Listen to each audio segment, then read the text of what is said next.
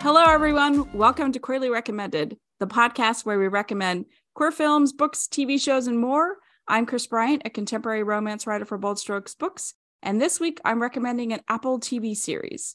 And I'm Tara Scott. I review sapphic fiction at the Lesbian Review and Smart Bitches Trashy Books. And this week I am recommending an autobiographical graphic novel. Ooh. Again, like last time, just want to take a minute to thank everybody who supports the show, whether it's through coffee or signing up for the newsletter. We have links to both in our show notes, especially there are a couple people that have actually signed up for the coffee subscription. Thank you Nice. so much. I know, it's so lovely. Also, just, we really appreciate everyone that's been reviewing and rating the show on podcast apps. And so if you felt inclined to do that, that would be awesome. But even better would be, please tell a friend about the show. Things continue to get gnarlier out there for queer people. It's pretty scary right now. And that's part of why we keep doing this. We're really committed to bringing these recommendations of positive queer representation to you all. All right.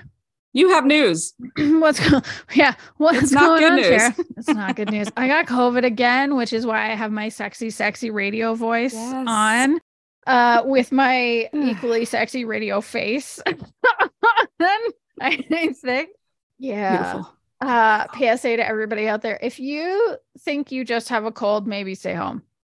That's going to be my main thing to request, because I finished my job like we discussed last time. I got a new job. Woo! Very excited about it. Thankfully, taking a couple weeks off and recovering from COVID because somebody showed up to a thing thinking they had a cold and they did not. But what does this make now? Is this 3? Time number 3? Third time's a charm. 4? It's like 2 with absolutely confirmed positive tests. Another almost certainly, to where it was back before they had the rapid tests that everybody could pick up. Mm-hmm. And 2 people in my house tested positive, and my doctor was like, "Don't bother, you have COVID." So yeah, and then who knows? There's been like a couple little colds and stuff in between that we didn't test, but again, like I just said with my PSA, we stayed home, right? Just in case. So I feel way better than when I had it in June, because when I had it in June, it was like that was rough. I laid on the couch for a couple of weeks. That one probably took 6 months to fully recover from. So I was pretty nervous this time. But it feels like a bad head cold. And I recognize it's not, and I still have to be careful. And I'm going to do a graduated return to exercise like I did last time. So I guess the good thing that happened last time was I did learn about return to exercise protocols. I'll have to admit, I'm a little bit put out because I was doing so good on this new lifting program. I like to use the Beachbody app to do workout programs. And Joel Freeman released Lift More recently, which is like a sequel to his Lift 4, LIIFT. So because it's like lifting with HIIT. Oh my God, it's so fucking good. Because here's the thing about me. I refuse to sign up for gym memberships. I haven't had a gym membership in over 15 years. And the reason for that is that I failed kindergarten. I did not fail kindergarten, actually. I was the valedictorian. Of course you were. Did I ever tell you that? No, but I 100% believe you. Do you know why I was the kindergarten valedictorian? Do you want to guess? Because you could spell and you knew the alphabet.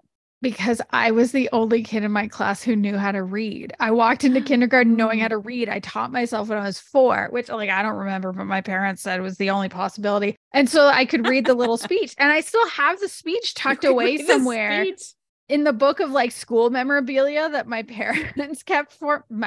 mom kept for me. Now, do people really, don't you know how to read by the end of kindergarten? Not at that grade level. No?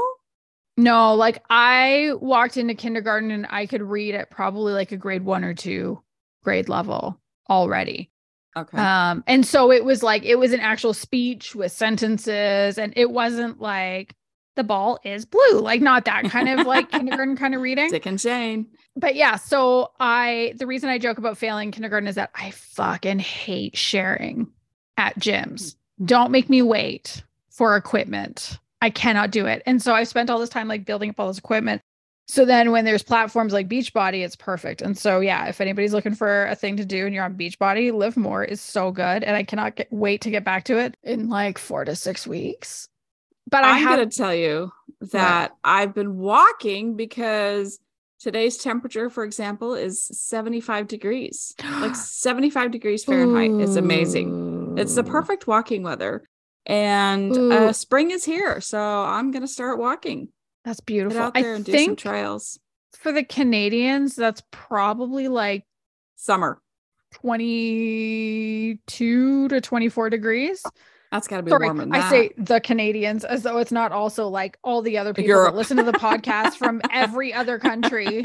That's yeah. So for the Canadians and everyone else that's not American, it's probably like 22 to 24 degrees. Oh God, that's so nice. It is. That's good. As soon as I stop sounding like this and I'm all done with like coughing and sneezing and shit, I'm going to start going for walks in the neighborhood. It is not as warm as where you're at. Let's play a fun game for Chris called I'm going to bring up our local weather. It's 3 degrees Celsius today here, which is 37 degrees Fahrenheit. At least it's above freezing, you know? Mm-hmm. I mean, there's that. But look at that. Periods of snow, chance of flurries. But then by Friday, so we're recording this on Sunday as per usual. By Friday, it's supposed to be 61 Fahrenheit or 16 Celsius. So yes, I'm going to enjoy my migraine at the end of the week. Sucks. Yeah. Yeah. You're just a mess. Because I can't go out, but I was planning anyway on using this time kind of between jobs. Like I'm really seeing it as like a transition time. And it was really interesting to see. So I was with the last company I was at for like 7 years. And so I had like a lot of knowledge in my head. I was kind of like one of the quote unquote company historians, if you will, like with all the things that I knew and all the context. And it was really funny because like a couple days after not being there anymore, like I still have the knowledge. It's not like it's fallen out of my head, but like I don't have to hold it so tightly. Right. And I felt so much more creative. Oh. And so I said before that I was learning how to draw, but like I had kind of put a pause on that in those last couple of weeks at work because there was a lot of like coffees and dinners and catching up and knowledge transfer and all that. And it's like been drawing every day. I've been reading, like I started reading actually the one for you, and I didn't put it below in the what are we watching or reading. So I'm going to tell you now. Oh, what? So I've been reading, there's this long form, and when I say long form, I mean 300-page interview with Nick Cave that came out in print in September. Like you can buy it as a book. It is called Faith, Hope, and Carnage. And it's so beautiful. And I've never seen an interview that long before where it's clearly like question from interviewer, answer from interviewee. And like, I knew very little about Nick Cave. Obviously, I've heard of like him and the Bad Seeds. I know he's a musician. I know he's this like lyricist, but I didn't know that 2 of his sons died. And that especially one of them, when he died, however many years ago, was quite young. Like, I think he was an early teenager or something like that. And so that's informed, like it changed his life as it would. And so much of what I've seen so far in this book is like, it is about like, there's things about like loss and grief and how it changes the craft and because you're such a music person, I think you might enjoy it. I think you might really dig this one. And it's like even reading passages, because I came to it via an interview with him. I think it might have been in the New Yorker or something like that. But it was a woman who had lost her husband was interviewing him. And so it's this like, you know, they both share grief in the way they talked about it. Like it was so beautiful. So yeah, that's a great one. So I've been trying to do things that feed my soul. It's been really, really nice. I really like it. What about you? What have you been up to? Oh my goodness. So, saw a friend come in town and we went to a baseball game. It's not football. Baseball is not football. So I don't enjoy it as much. Baseball? I'm sorry. I'm going to say it. And for all the people that love baseball, I'm going to apologize in advance, but like baseball is fucking boring. And I've had people tell me, you got to go to a live game.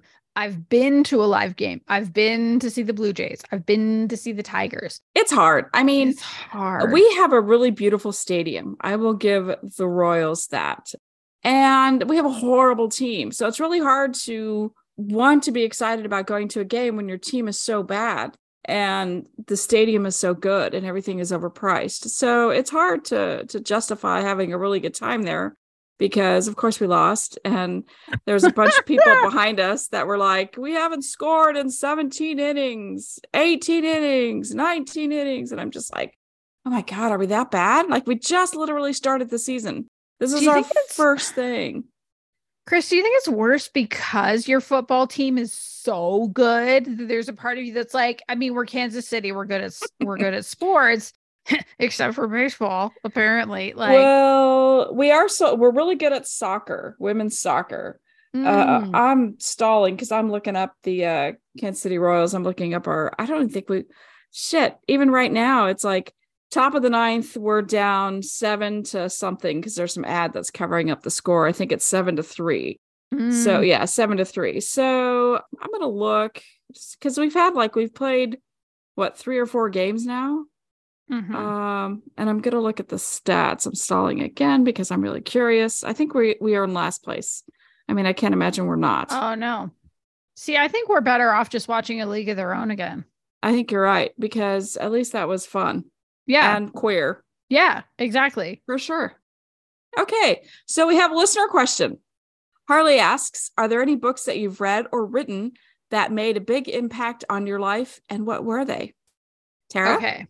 So we've had questions kind of sort of similar to this before, but it was mostly like what are your favorite queer books? What's your, what's the big, and I decided to approach this one a little differently because why not? I felt like it was pretty broad, and I thought, wouldn't it be kind of fun to do a review of my life in books? Like, what were the books kind of throughout my life that really impacted me? So, like I said before, I taught myself how to read. I don't remember. Not even. Do you remember your first book? No. The Cat in the Hat. Mine. No, I don't remember my first book at all. I know I read a lot of Dr. Seuss when I was a kid. I basically read anything I could get my hands on. I read Reader's Digest at my grandma and grandpa's house because that's all they had. Actually, you know what I read at their house too? Do you remember Reader's Digest used to put out abridged books? No. Yeah, they would put out volumes and it would be abridged books, and there'd be like 3 or 4 in a volume.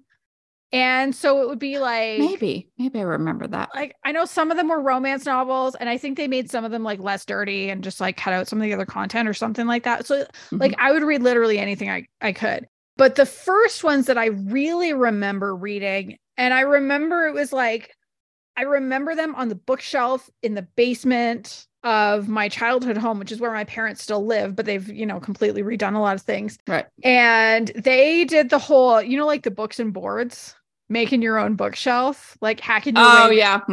Sorry, not books and boards, the blocks and boards. So like cement blocks and boards. And my mom had some like decades old, like probably original copies of the Trixie Belden books and the Bobbsey twins books. Can we just say that Trixie Belden doesn't get enough hurrah, because it's always who's the other one? Nancy Drew. She always gets the glory. Who is fine. Yeah, but Trixie Belden and Honey. Fuck, who didn't have a crush on Honey? Honey was the best. Yes. They're both the best. Yeah. I know, like badass girl bosses. Right. Doing their thing. And so I really remember those. I also had a huge Babysitters Club phase, and then followed by Sweet Valley High, of course, because, 80s. But with the Babysitters Club, like I still remember a lot of them, but I think the moment, and it was a really foundational moment for me as a reader of understanding the way books can move you.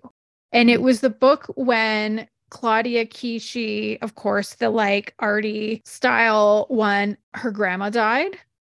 And that, I think that was the first time I cried reading a book. And I like sobbed because it was just like, it was so sad. Claudia and her grandma had a fight, and then her grandma died before they could. Yeah. And so I'm like 10 and like weeping kind of on the couch. And then kind of the next one after that, which was just like like mind fucking blown. Because like I said, like I was a pretty precocious reader. I was reading above my grade level. And one of my parents' friends said, well, have you read The Hobbit or A Wrinkle in Time? And I read both of them, but it was A Wrinkle in Time that really was like, whoa, like that idea that we can be transported to totally different worlds was huge for me. And then when I was 14 and I was in Mrs. McKinnon's class, this woman, like when you talk about people that changed your life, this woman changed the entire trajectory of my life. Nice. She was my English teacher 4 times, which you have to keep in mind. Canada, not all of Canada, Ontario at that time had a 5th year of high school. And so I had her for like grade 9 English, OAC English, which was that 5th year. There was a creative writing. And then somewhere in the middle, there was another English class I took with her. And when I was in her class in grade 9, she said, "Have you read Jane Eyre?" And I said, "No." And she took me right to it in the library and said, "You need to read this book." And then I think I read that book 20 or 30 times over the course of the next decade, because there was just something like, it just felt so passionate and so incredible. And now, of course, as an adult, I'm like, that guy was a fucking problem. And he asked her to be his mistress when his wife is locked in the attic. What an unethical prick. Like, but there's still like, it was just such a beautiful thing. And then a couple of years later, oh yeah, it must have been grade 11 English.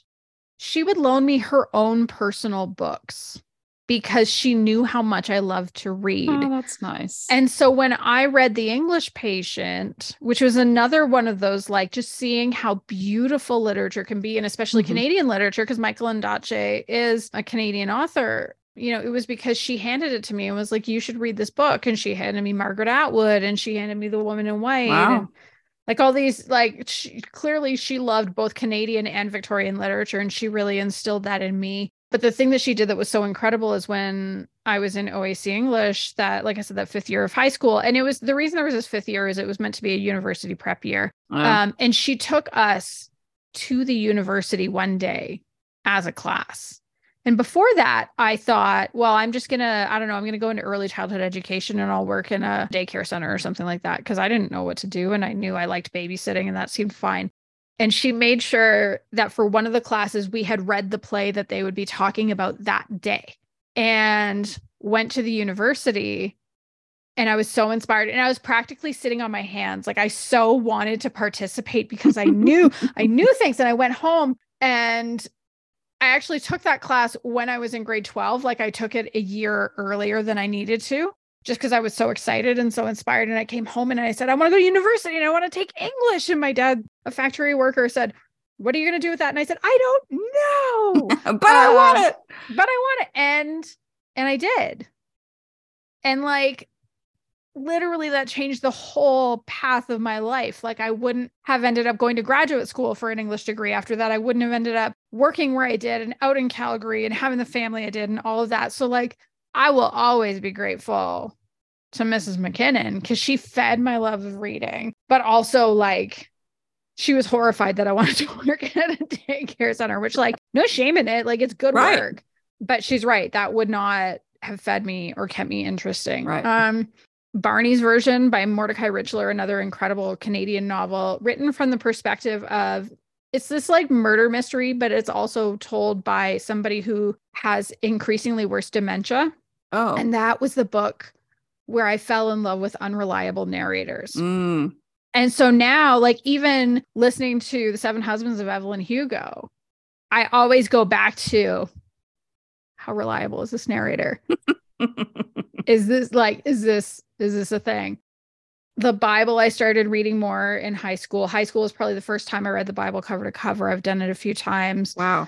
Yeah. I mean, we talked in the past about like, I was, raised evangelical, and the Bible is one of those books that like it had an impact. It still pops up in my head sometimes. I'm not a believer anymore. And I've gone for a buttload of therapy about it, but like, I can't deny that it was one of the most impactful books of my life.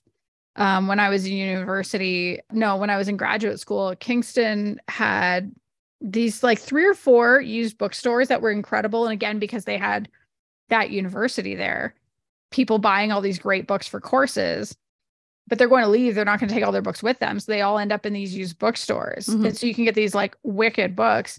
That was where I picked up Jane Rule.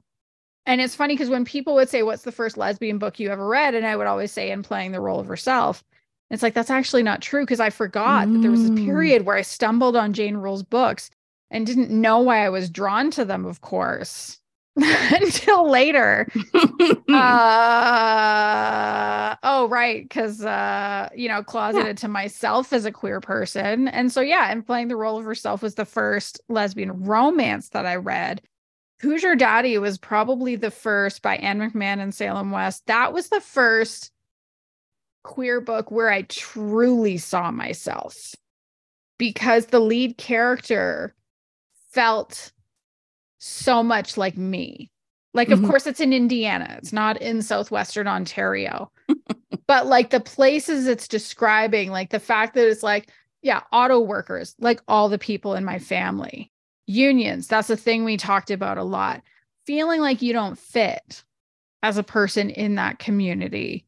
I never felt like I fit in mine. And so it was just kind of really beautiful.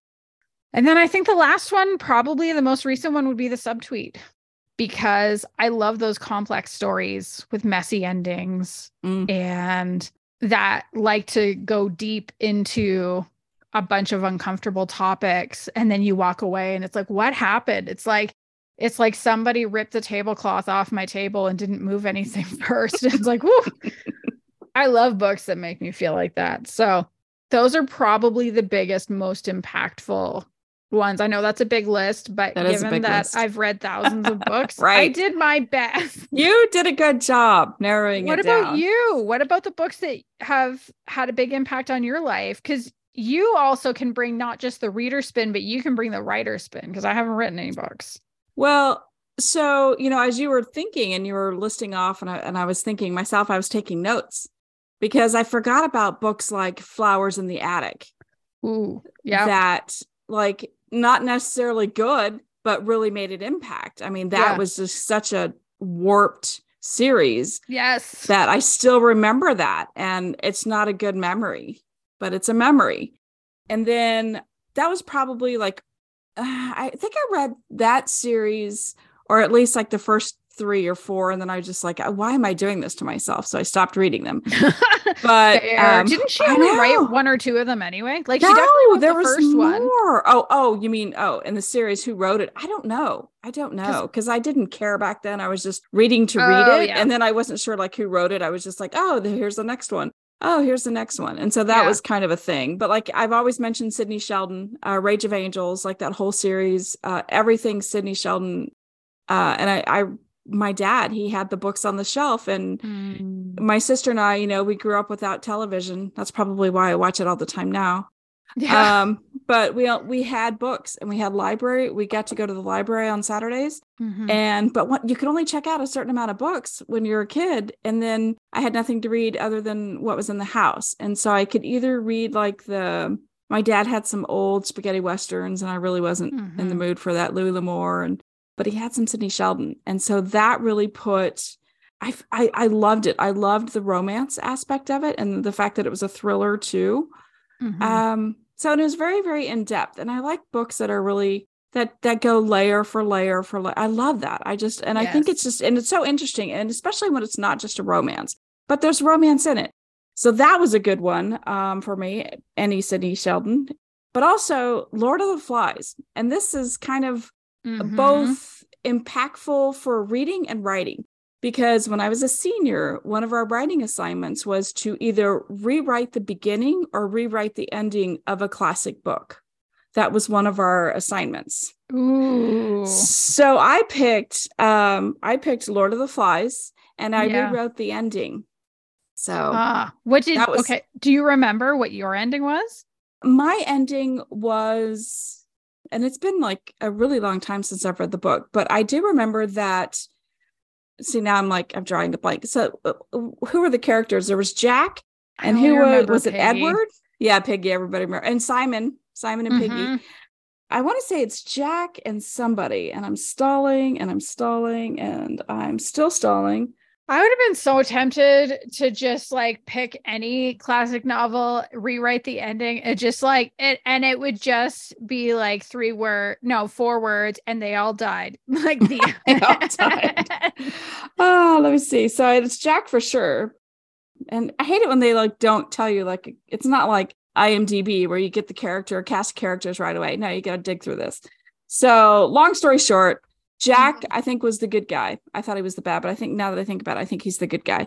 And anyway, so I had it where like their lives as adults were so unsettled. And it was because the knife that was in the book, it was still around. So I had it where like Jack was going back to the island and he buries it in the sand to like, put it, I don't know. So anyway, so I remember like, to break a curse basically. Yeah. And I think that was pretty impactful, and then in college, like one of my favorite books to hate, I fucking hate this book and I love it.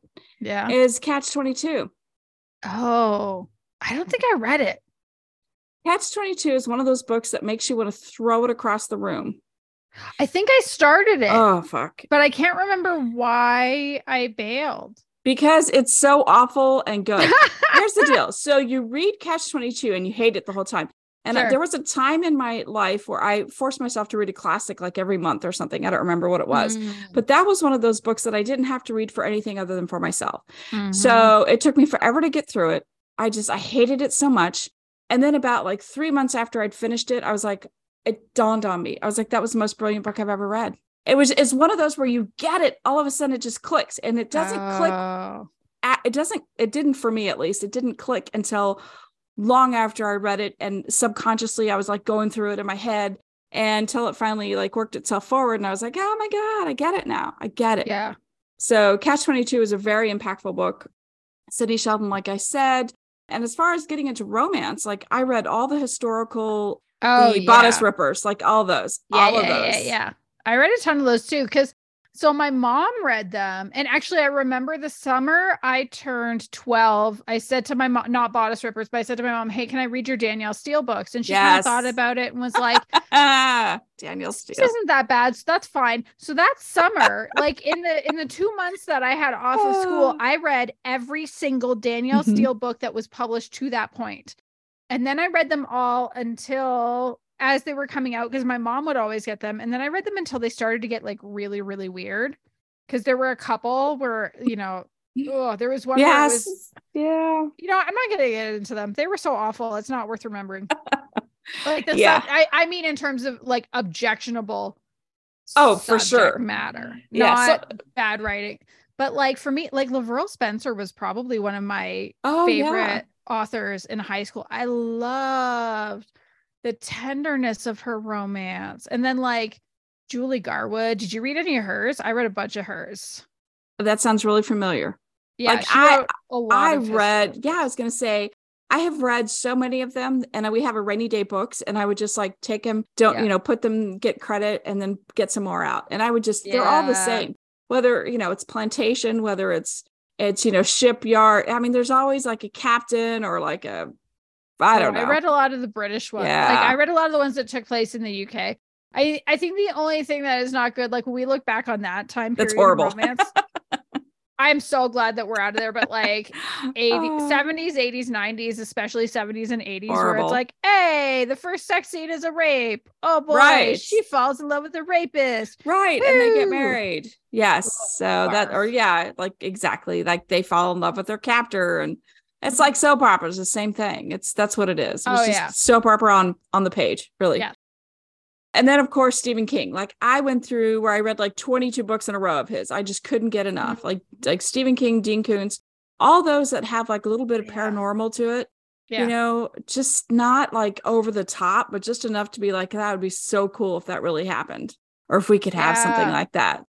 So those were the most impactful, I think, that I've read. And then I think writing wise, I have written a few things that I'm very proud of for different reasons. And I've talked about it before. Like I love Listen, because it showed the people who read my books. It showed them that having a mental disability is you mean like a mental health? Yeah, mental health. I'm sorry. Disorder. Yeah, mental health disorder. Thank you. Anxiety, severe anxiety, which a lot of people struggle with, especially after COVID and like the whole shutdown. But to bring it forth and just say, hey, you know what? It's okay that you have this. You still deserve love. And that was my book. Like that was the closest to me because I do struggle with anxiety. And I just thought it was important to tell the story. So that was very impactful when I wrote that book, because that was more of myself in any other book. And of course, Jolt, because that was the first one, that I got a published contract on, and it was a hot fucking mess. And I loved it. I haven't gone back to it. Don't go back to it. Love Me Now. And just remember, Jolt was my first book, but don't go back to it. So many fond memories of that book. Yeah, I'm going to leave them there. Thank you. But I just think of it as, it's just kind of, because I think when you started publishing, it wasn't that long after I started reading. And I just remember reading it and just being like, oh, I love this book so much. And I just can't. It. Oh my gosh, that book. It's one of those, I just can't go back to that. And then probably Temptation, because I think Temptation really made an impact on lesbian community. I mean, who knew that was going to be such a taboo and necessary, or people who wanted to read that kind of story. So that was a big surprise, and I love that I wrote that, and I love that it has a ton of reviews, and a lot of people read it and still do. So I still remember, because I listened to that one. I didn't read it with my eyeballs on my Kindle, and it was and I listened to a big chunk of it in Palm Springs because I was at my company's conference, and it starts kind of getting sexy, and I was like, oh, we're gonna turn that volume down. I don't know how thick these walls are between rooms. Oh yeah. Oops. Oh, that was a good one. That one just always makes me think of Palm Springs because that's where I listen to it. Perfect.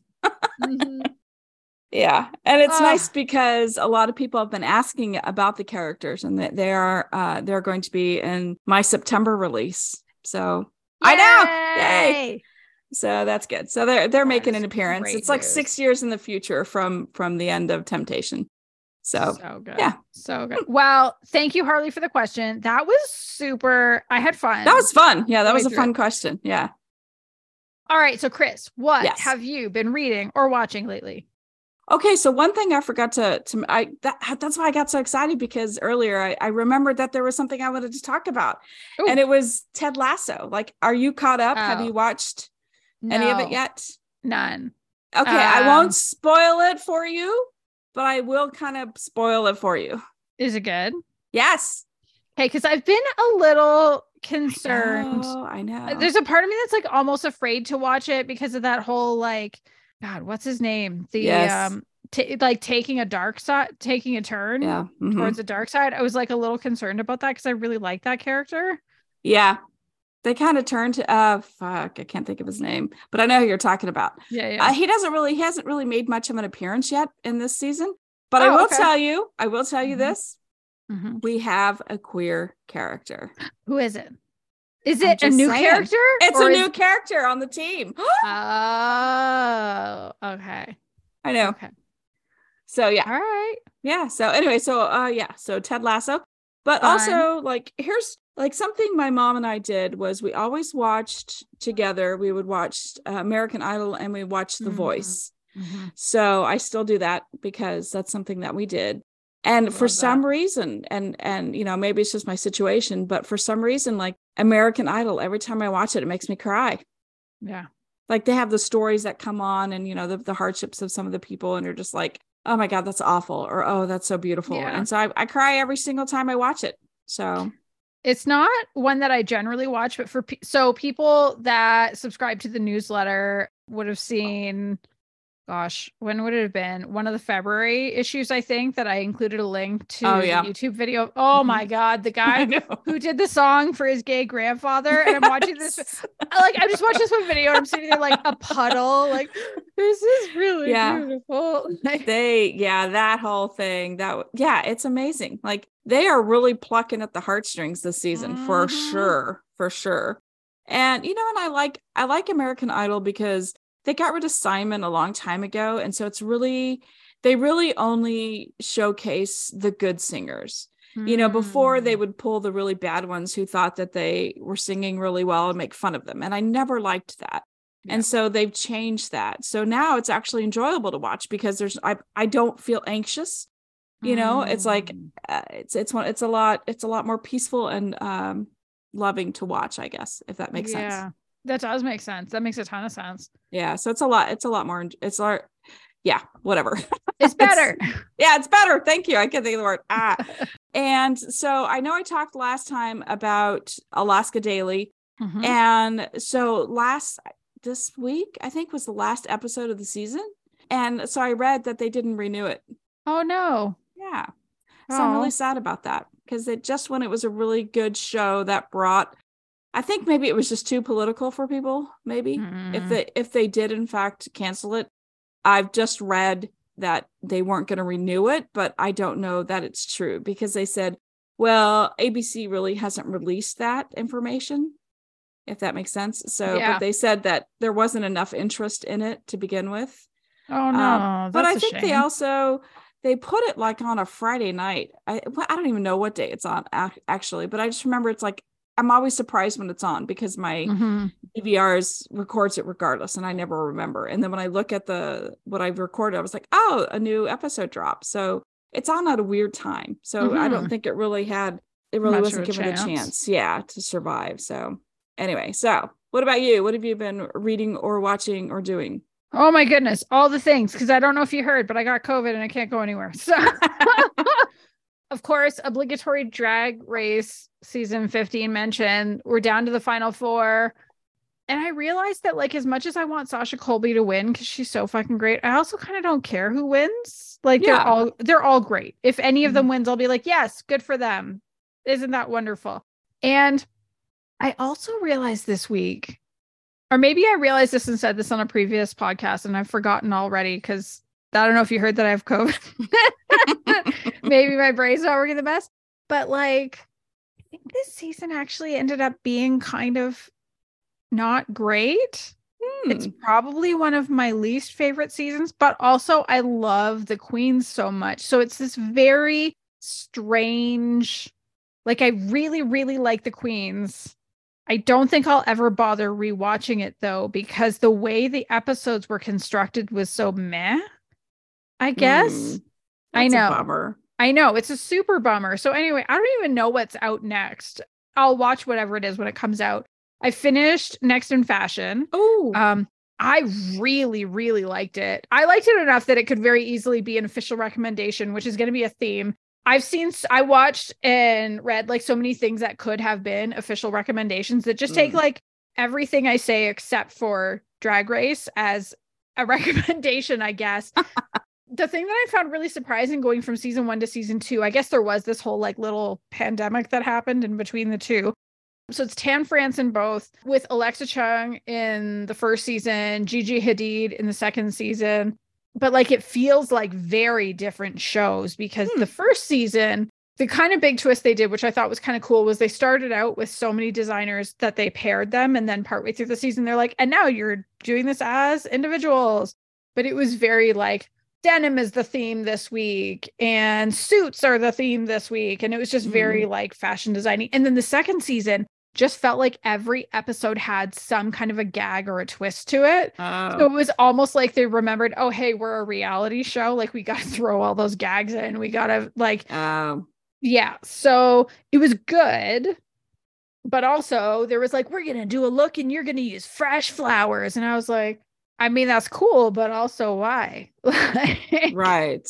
What? But I did end up really enjoyed it. I thought it was a little fun. I hope they bring it back.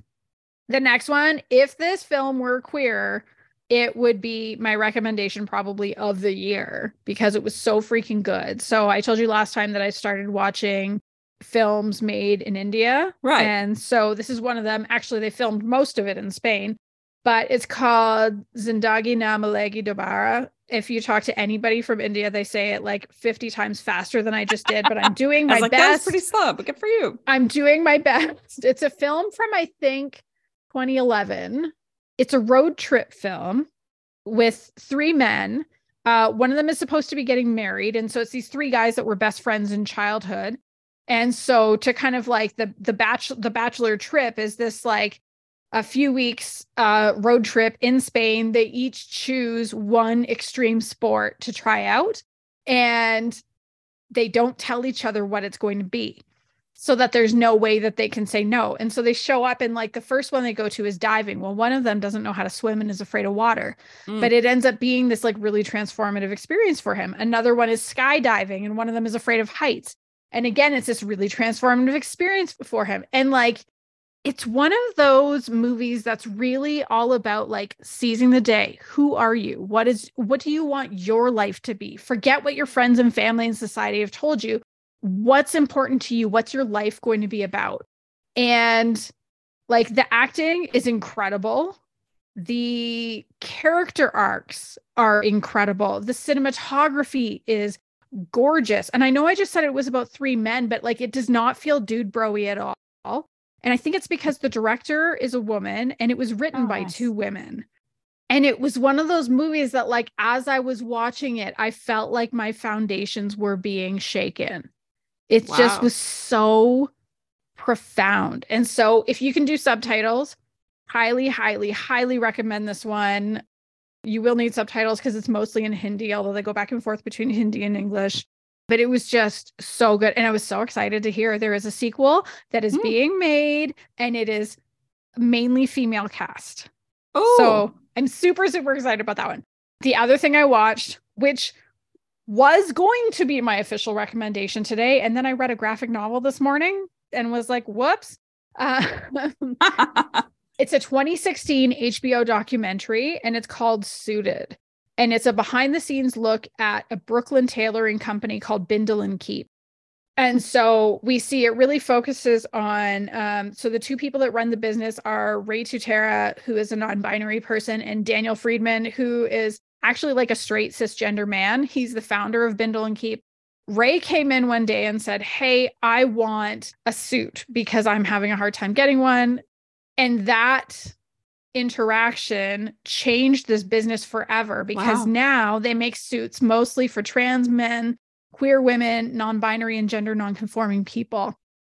You know, Daniel thought his tailoring business was all going to be like straight dudes, Wall Street, whatever. And then Ray walks in and is like, okay, but what about all these other people that want suits? And so you see kind of the split of the business. And so Daniel does everything to do with the tailoring. So he's like taking the measurements and getting the suits made. And Ray really handles that human side of the equation and making sure that all these people feel seen and someone's really listening to them. And so it follows, you know, there's a trans man who's getting a suit for his wedding. There's a trans boy whose grandmother brought him there to get a suit for his bar mitzvah, because he's not getting a bat mitzvah. He's getting a bar mitzvah. Nice. There's a newly out trans man, like he's only been out for about 6 months, and he's getting a suit. So it'll be easier for him to find a job as a lawyer, because there are a lot of, you know, he was applying for so many jobs. I think he's in Atlanta, and it's hard to get anyone to take him seriously as a trans man in 2016. And then there's this other non-binary person who wants a suit for their 40th birthday.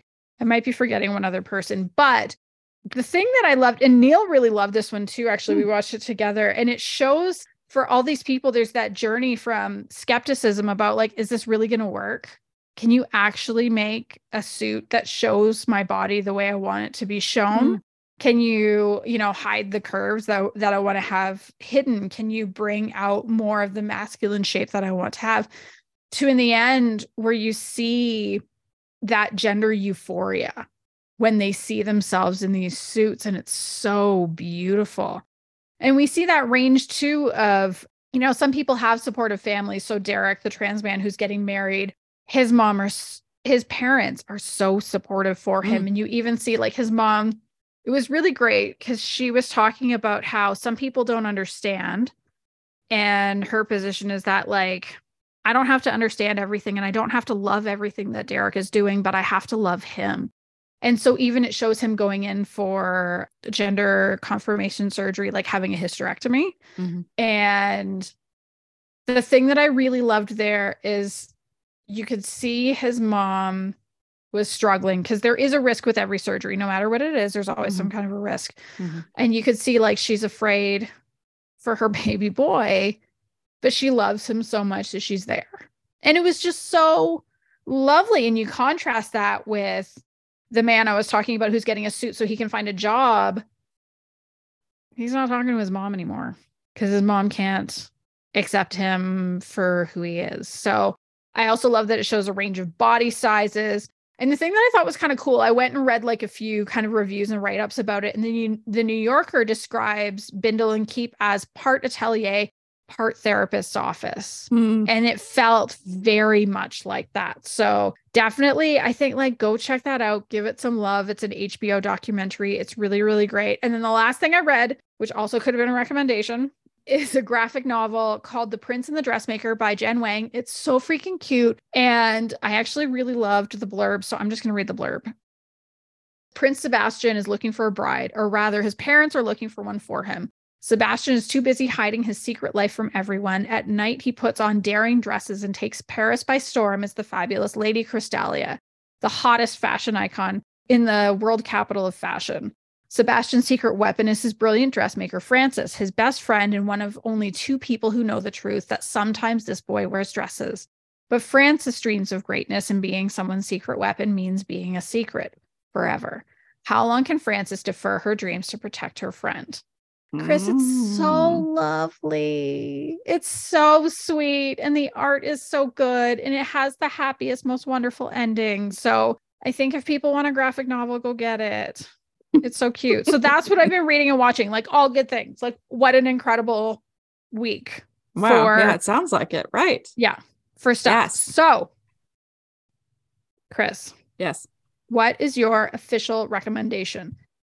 Well, before I actually give you my official recommendation, I was uncomfortable with the names I mentioned in Lord of the Flies. And Jack was the asshole and Ralph was the good kid. I thought it was Edward, but it's Ralph. Yeah. So Jack is the jackhole, and and Ralph is the good kid. So I just wanted to clear that up because I screwed up. So my official recommendation is a show on Apple TV called Shrinking. I'm going to read the blurb. Jimmy is struggling to grieve the loss of his wife while being a dad, friend, and therapist. He decides to try a new approach with everyone in his path, unfiltered, brutal honesty. Can he help himself by helping others? Will it bring him back into the light? So this show it's about human connection and how we're all flawed, even when the world thinks we're okay. And it's hilarious, even if the situations aren't funny. There's a lot of dark humor. There's a lot of quippy lines, quippy dialogue. You know how I am about dialogue. Oh, yes. So Jimmy is played by Jason Segel. I think that's how you pronounce his last name. He's been on so many different things. And I think we've talked about him before. He was in like Forgetting Sarah Marshall or something like that. Yeah. Love. He was definitely in that one. He was also in How I Met Your Mother. Yes. That's probably the 2 biggest. Yes. So he was in that. So Jimmy is played by him. He is a therapist who works at the cognitive behavioral therapy practice owned by Paul, who is played by Harrison Ford. Very cool. Like this, an incredible cast, by the way. And there's also Gabby. She's in the practice and she's played by Jessica Williams. So basically what happens is we're jumping into Jimmy's life a year after his wife dies. And we witness his suffering on so many different levels. Everything in his life is suffering. His job, his family, his daughter, his friends. Like he has zero relationship with his daughter because she had to take care of him for the last year because he thought that only he should be allowed to grieve over the loss of his wife. And he didn't think about like his daughter. She's 16 years old and she's like having to take care of him. So she didn't really get to properly grieve. So she has a lot of anger towards him. So we're dealing with the relationship with his daughter. And then at work, he has what Paul has called compassion fatigue from listening to the problems of all of his patients. So he's kind of teetering on what he's learned and then what people really need. So he's just tired of doling out like all the normal, therapeutic advice. And he just decides to fuck it. And he starts telling his patients raw advice. Like instead of having them figure it out for themselves, he's just like, okay, this is what you need to do. Like one patient, he dates only superficial women and can't decide why his relationships fail. I mean, every week he goes in, he's like, I met this woman and she's beautiful and she just doesn't like me and I don't know why. And so he ends up showing up at one of the dates. And like the woman excuses herself to go to the restroom and he shows up. He goes, you weren't telling me the truth in therapy. He's like, you're kind of a douchebag. So it's really interesting. It's very unorthodox. And like this is, Mhm. there's one of his patients is a military, I'm not quite sure. I don't think he's still in the military, but he has anger issues. And so what he decides to do is he's like, let's just go beat the shit out of somebody. But he takes him to a boxing like gym so that he could get out his anger that way in a physically in a controlled area where, you know, he's not going to go to jail for beating somebody up. So he's coming up with all these really different ways of treating people. And, you know, sometimes it works and sometimes it doesn't. And like there's this one situation that happens, and I actually just finished the season today. I just watched which I think it's the season. I honestly don't know. I think it's the end of the season, because if it's not, like, wow, what a way to end it. Just a regular episode. So the whole queerness that comes into play into Shrinking is that Jimmy's best friend, Brian, who's played by Michael Urie, he's gay, of course, and he's a lawyer, and Jimmy hasn't talked to him for a year, like won't take his calls, just doesn't want to hear from his friend, because his friend is super positive. Everything goes his way. And he just didn't want to hear it. He wanted to grieve, and he wanted to hit rock bottom to work out his feelings about losing his wife, that he didn't want to hear his best friend say, oh, you know, whatever advice he was going to say. And like his friend, Brian, always says, everything goes my way. Everything goes my way. And he's true. Everything goes his way. And it was kind of interesting and kind of in bad taste. But when Jimmy says, you know, I couldn't talk to you because you always say everything goes my way, and that didn't happen with my wife. And he's like, well, everything goes my way. It doesn't go your way. So I know so it's like some brutal words are happening in this series, but it's still so good. The writing is incredible. And like Brian, everybody seems like they have their shit together, but nobody has their shit together in any of this. And that's true life. None of us have our shit together. And so Brian, he's like, okay, I'm going to ask my boyfriend to marry me. And they're like, okay, sure. Because he's said this several times to all the friends, and nobody believes him. Like, this is the time. Sure it is. How many more bachelor parties are we going to have, type thing. So he says, no, I'm really going to do it. I'm really going to do it. So he has commitment issues, and everybody knows this. Like, you just little by little, you learn that people, and like the people in his life, in Jimmy's life, they're his real family. I mean, they all have issues and problems, like I said, and they all make bad decisions, but they're still on the right side of life. And they're perfectly imperfect. And I love all of them, especially the neighbor, Liz, and her husband, Derek.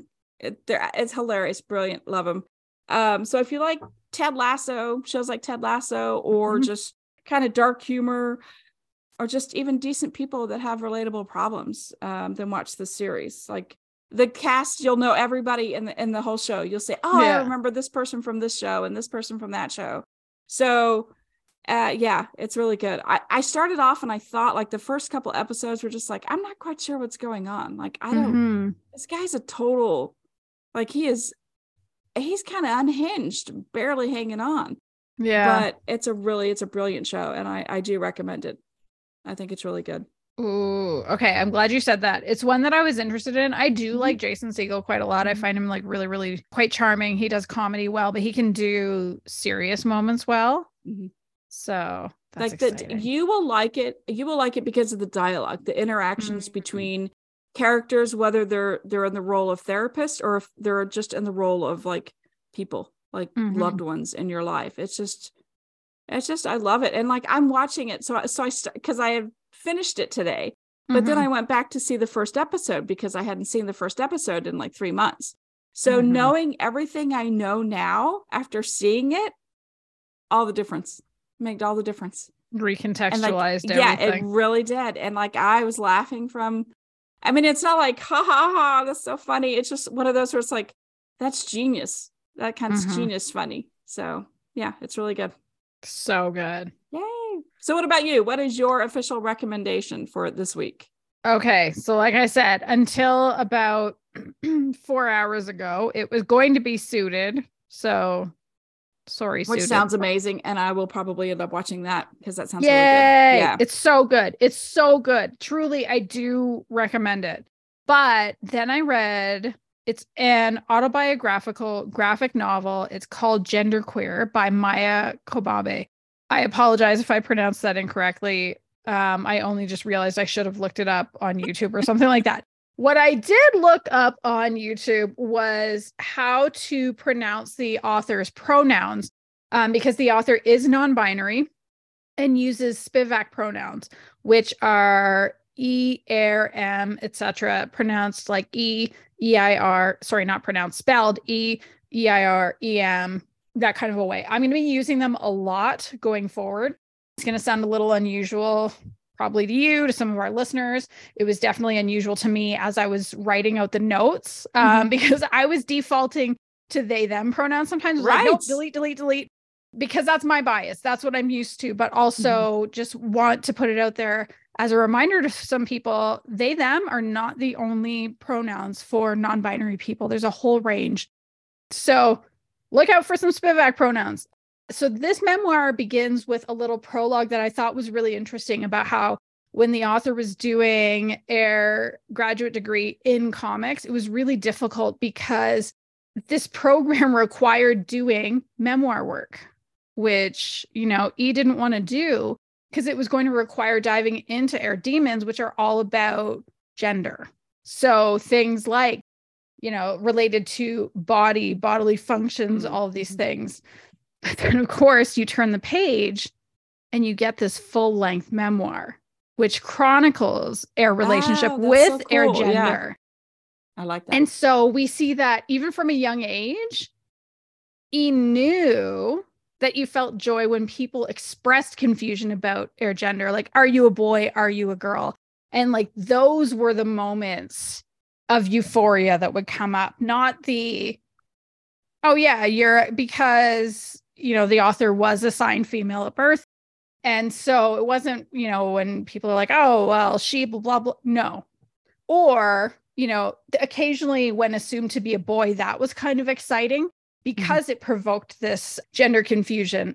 But we also see a lot of difficult moments in this person's life when, you know, major dysphoria kicks in. And because it starts from childhood and goes through puberty and goes through kind of those college experiences. So we see how hard it is, you know, getting our period, developing breasts and having to figure out what to do with those. Pap smears actually come up a couple of times as these like really deeply horrific experiences.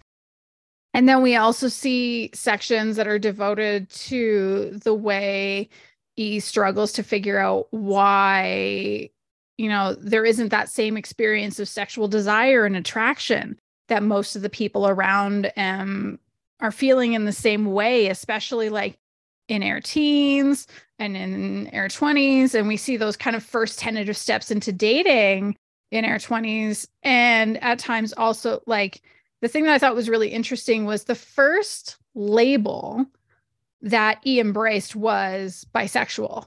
That was the first kind of coming out to anybody about anything. But it was only later, actually, so we see that kind of coming to understand, oh, I'm attracted to different, like, multiple genders, but actually I don't experience sexual desire in the same way. And so we see that kind of like journey with the understanding asexuality too. And so, you know, it's interesting because it's a memoir. It's not the same, like there is a story arc to it, of course, because memoirs still have story arcs, but it's very different from, like, say, the plot to a novel. And we see a lot of like, you know, like really, really drawn to fantasy stories, like a voracious reader in childhood and into adulthood.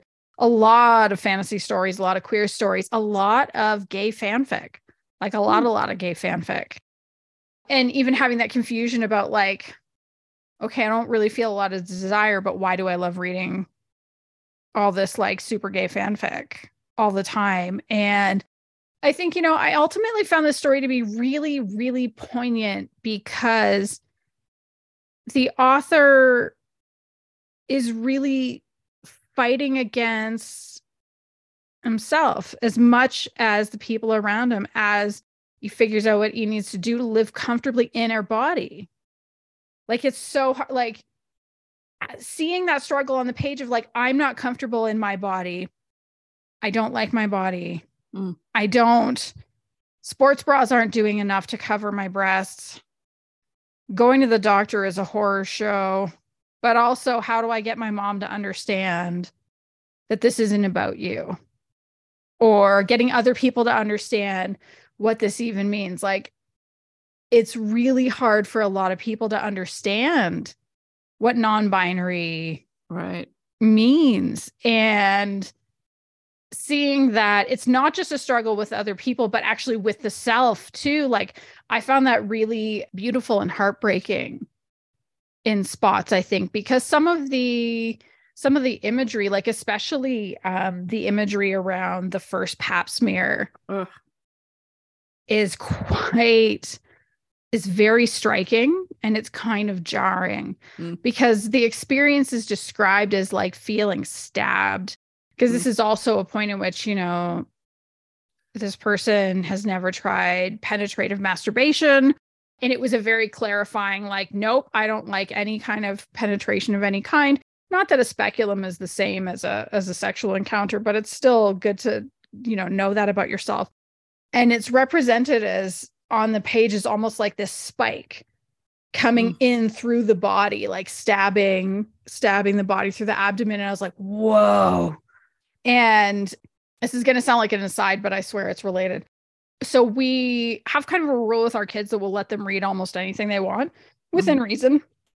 Pardon me, because, you know, that was something that Neil Gaiman talked about with his kids, because it's better to like talk to them about it than not. But our 8-year-old expressed an interest in this book, and I was like, I'm going to read this one first.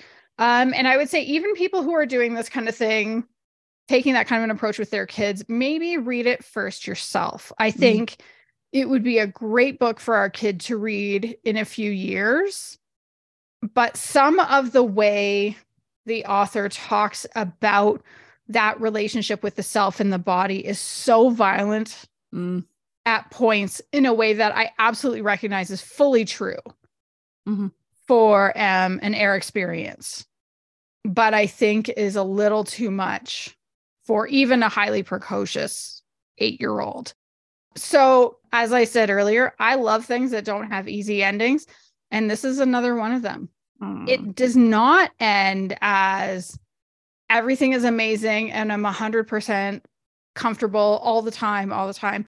But we do see that, like, a ton of growth in embracing self and embracing a sense of personal style that makes them happy. But also, the thing that I loved about it not having this like perfect wrapped up ending is that it's a reminder that this is actually a story that is still in progress. This is being, you know, this was written by somebody who I believe at the time was in their late 20s, at most early 30s. Like, yeah, coming of age, in a way, it's sort of kind of a coming of age story, but like coming of age can happen multiple times in one's life and in multiple ways. And so there's a part of me that kind of hopes that someday we're going to see some kind of a follow-on, even if it's an essay, even like it doesn't have to be a full-length book, but just kind of I want to know. Right. I want to know what's next. And the other thing that I kind of loved and really came to me as I was like writing the notes for my contributions to our conversation today was realizing that this story felt like it could have been like the full backstory of somebody who would go and get a suit at Bindle and Keep. Wow. Yep. So like they are different pieces of media, but to me, they feel quite spiritually aligned. And so I think if people were inclined to read Genderqueer and watch Suited together, I think there's a spiritual kinship between these things that's really, really interesting. So I would say it's quite a fast read. Like, I think it only took me an hour or two to read the whole thing cover to cover.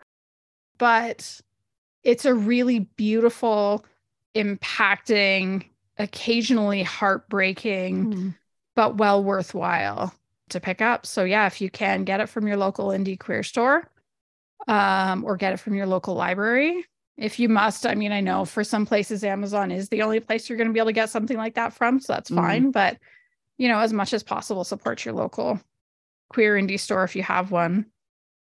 Yeah, that's my one for this week. What's it called again? What's the title? It is called Gender Queer. Okay. And we'll put the title with the author's name in the show notes, as per the usual. But it's really, just fantastic. I think it's one of the more moving things I've read recently. Wow. I found there were like little bits I sort of kind of identified with, but for the most part, it was just this. I really appreciated the vulnerability in putting that kind of a story out there into the world. So yeah, just thank you to the author. Wow. I doubt they're going to listen to this, but if it happens, thank you for sharing your story. Sweet. Yeah. So that is all for this episode. Thank you to everybody who listened. If you've enjoyed the show and you haven't already, please make sure you've subscribed in your podcast app so you'll get notified whenever we release an episode. Like I said before, if you have a friend that you think would like the show, please tell them all about it. Or if you want to support us, we have links in the show notes to our coffee and our newsletter sign up. Or if you want to connect with us on your favorite social media sites, we have links in the show notes for that as well. You can search for Queerly Recommended on Instagram, Facebook, Tumblr, TikTok, and Twitter, or email us at podcast@queerlyrecommended.com. Goodbye, everyone. Goodbye.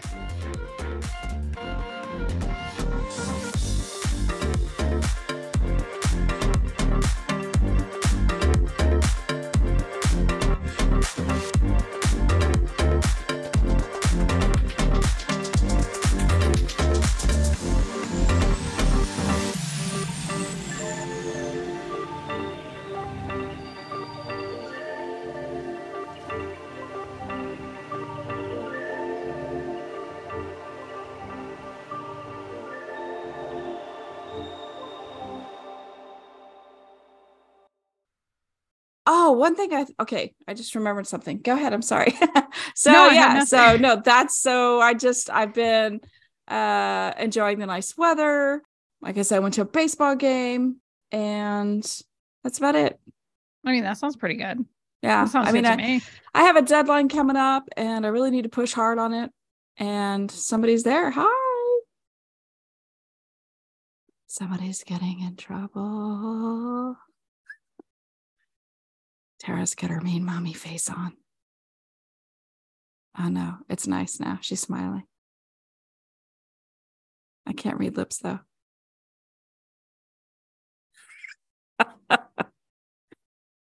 She silenced me so that nobody can hear her.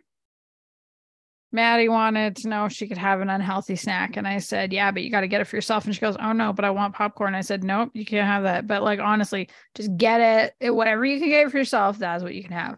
She was okay. And then she paused and then she was like, oh no, whoever you're recording with, can they hear this right now? And I said, no, I muted. And she goes, oh, good. And then the big old thumbs up. I was like, uh-oh, that's a mean mommy look. I was like, what's happening? Well, because I told her I was recording not to come in. Kids. But I appreciate that she asked and she knows that 3 o'clock is unhealthy snack time. And so anyway, do you want to read the listener question or do you want me to do it? I'll read the listener question.